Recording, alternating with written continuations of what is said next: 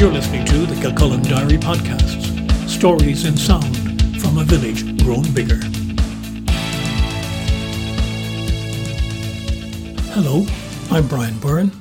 You're listening to In Those Days, a Kilcullen Diary series on memories of times before today. Mine, my family's, and other people's. In this episode, I'm recalling how the hideout started. The internet, social media, and the now almost old-fashioned newspapers and ever-present TV chat shows make becoming a celebrity, or instantly promoting a business, available to everybody.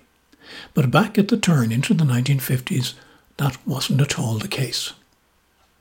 My dad, James J. Byrne Jr., had recently taken over Byrne's Hotel from his father, James Joseph Sr., becoming the third generation of the business Byrnes in Kilcullen.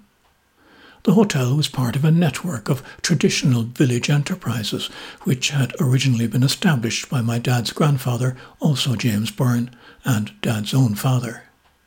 Dad got the hotel and the funeral undertaking business. His brother Tom took over the hardware and drapery and the auctioneering. Their aunts, Peg and Nora, still ran the original grocery and bar from which James Byrne, born in Borris in County Carlow, had started his career in Kilcullen. Its location was in part of what's now the Eurospar supermarket. Dad hadn't intended to be a publican. In the mid-30s he had studied for a degree in accountancy in UCD, a plan which was cut short when he was required to come back and help his parents. By then his shopkeeper publican father was also a county councillor and a farmer and an auctioneer. He had much on his plate at a time when the economic position of the country was far from stable. A man of means and influence he was, certainly, but not necessarily a man with a lot of spare money. Sons were required to pull their weight. My dad was married 7 years before his father took that leap of faith and effectively handed over all that he owned to his 2 sons at the relatively young age of 62. But then he himself had taken over from his father when he was very young, on the demise of the original James Byrne. Perhaps he hoped to enjoy a long and happy retirement, as indeed he did, until his heart stopped one Sunday afternoon at the age of 82. He had just returned from his regular afternoon visit to the church, and died as he sat on his bed to change his shoes. Anyhow, in 1950, Dad and my mother already had 3 of their eventual 5 children. Dad felt they needed to move things on from the fairly ordinary Crossroads pub. It then comprised a bar, a small terrazzo lounge, a big downstairs kitchen and a yard for all the outside work. The premises would have served travellers since the first regular bus services began in the early 1920s, the bus stop being strategically located outside, where it is to this day, providing passengers and bus crews with refreshments, light food, and essential facilities at a time when the journey from Waterford to Dublin was significantly longer and far less comfortable than it is today.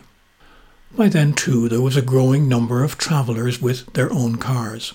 There was a heritage of them stopping, as previous to my grandfather establishing it as Byrne's Hotel, the business had been Flanagan's Motor Bar. This was related to the 1903 Gordon Bennett race, which had a strong connection with Kilcullen.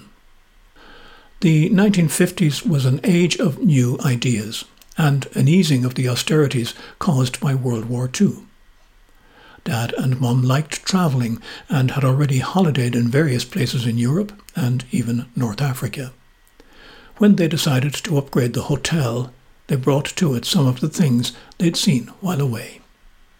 And so was born the Hideout. A lounge bar, but with a difference, converted from the original large kitchen.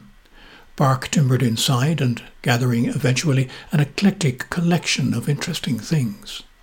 The first of these was a pair of fox heads presented by local landowner Ken Urquhart. Old guns, pike heads, and an axe which had been thrown at John Redmond followed, as did ornaments crafted by German internees on the Curragh during the war, and many more unusual items. For those travellers who came by bus and car and stopped by, the hideout became a place to talk about to their friends with a certain wonder. What was eventually to be the core part of those conversations came about a couple of years after the establishment of the hideout, when Dad acquired the mummified right arm of the pugilist Dan Donnelly. Donnelly had fought a major encounter nearby on the Curragh, so his arm was mounted in a glass case above the granite fireplace that was the centrepiece of the lounge. The story of the arm itself had a history as fascinating as was the man it originally belonged to, and it became one of the things which eventually made the small village bar internationally known. The food service was also changed, from the usual hotel dining room style and timings and behind-the-scenes kitchen. The old terrazzo lounge was converted in a Spanish villa style with a counter along the arches. There were state-of-the-art infrared grill units behind, and those who wanted to sit at the counter and eat could watch their steaks and chops and cutlets being cooked in front of them. This was the Hideout Grill, with a constant enticing sizzle and smell, and open from midday until late in the evening. Unusually for rural Ireland, there was a comprehensive wine and liqueurs inventory, the latter all lined up in a rainbow of exotic colours against the back bar of the grill. Apart from those who stopped in on their way north or south, there was a serious clientele from the Kildare horse racing fraternity, drawn in by their own camaraderie. Company always brings more company, and the hideout boomed, becoming the place for them all to meet before and after race meetings at the local courses of Naas, Punchestown and the Curragh. It was also a rendezvous closer to their homes when coming from racing at Limerick, Waterford, Wexford and Gowran Park. Dad and Mum were both gregarious people. While they worked hard, they were also enthusiastically involved in the sociability around their business. Their own personalities were as big a part of the attraction of the hideout and grill as was the food and the drink. By the 1960s, the small Crossroads pub was known throughout Ireland.